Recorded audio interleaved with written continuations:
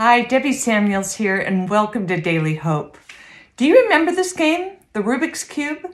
The goal was to align all the different colors in every square. You could start with the blues and get it all set up and then go for another color, but it won't take long to see. It won't make any sense of how it's going to work, unless you're an expert, which I am not. The Song of Songs has been like this Rubik's Cube. First of all, I'm not an expert in explaining this book, and I found out there's many different ways that people have interpreted it. Spurgeon said this book is the Holy of Holies, yet it's not for the untaught Christian. There are some religions that won't even let anyone read it until over the age of 30. I can understand how this could seem so daunting. Yet a wise man in my life told me, "You are looking too closely. Take a look from an 8,000-foot view and see where the beautiful poetic song draws you in." This book creates an atmosphere in which we are invited to participate. In listening to the song, we find out that it's speaking not only to us, but also about us. As you read through these chapters, where can you enter in? What do you see? Tom Gladell says, the Song of Songs is showing us that men and women are created physically, emotionally, and spiritually to live in love. Yet, in our beautiful, wonderful relationships, there will be times of conflict. Here in the Song of Song is a time where love seems to be lost, then found. So Song of Songs, chapter 5, a new stanza begin, leaving all the celebration from chapter 4. In verse 2, the beloved makes several appeals to the maiden. He's standing at a door that's closed. He's being very warm and affectionate, and it should have melted her heart, but she can only answer with excuses. She appears to be unwilling to put herself to any trouble, even for her love.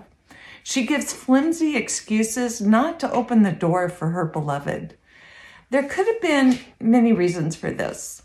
She may have been annoyed, or maybe there was an effort to control the relationship. This attitude showed an insensitive spirit. It seems she was thinking about only her comfort and not about her love's desires. Even with the persistent appeal from her beloved, she hesitates. You know, we all have issues in our deepest relationships. This is where I was invited to enter into this song. I have been a victim of emotional hijacking and struggled in how to verbalize what was happening in my emotions. So I cope by escaping, shutting down, ignoring the situation, closing the doors, which causes my husband to be left, alone and a bit confused. The hard thing to do in this situation for me is to take the time to talk it through, to speak the truth, to be vulnerable and honest so the other can be engaged with the beauty of understanding. Taking the time to be present with each other is the sacred place to be. Brené Brown says, vulnerability sounds like truth and feels like courage. Truth and courage aren't always comfortable, but they are never weakness. A few things that hit me in this part of the story is that damage can be done to a relationship by holding on to resentment and refusing to be generous with understanding. Also, not being patient and waiting for the response of another. And then refusing or delaying a response when approached in a loving and persistent way by your partner. But when she finally went to the door, she opened it and her beloved, he was gone. But there was something that he left for her. It was myrrh on the door handle. Glickman says that he simply left her a love note and then he went away. In their culture, a lover would leave this fragrant myrrh at the door as a sign that he had been there.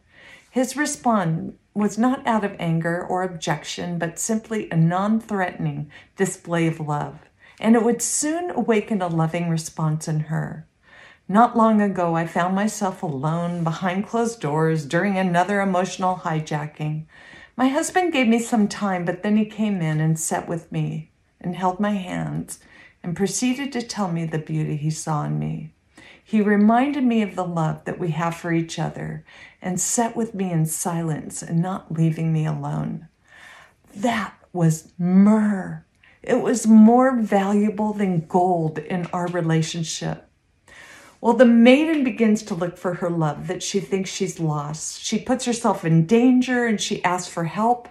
And she was asked to describe her beloved. And now she comes back to the truth. She answers with the beauty of his physical appearance. Then she speaks the truth about the two of them. And she says, I am my beloved's, and my beloved's is mine. You see, speaking the truth about your most intimate relationships will help you move from an emotional hijacking to a place of peace. How amazing is our God that he gently shows us who we are through songs and stories in all areas of our life, physically, spiritually, emotionally, and relationally. Our God wants all of us. May God speak to you through the Song of Songs. God bless you this week.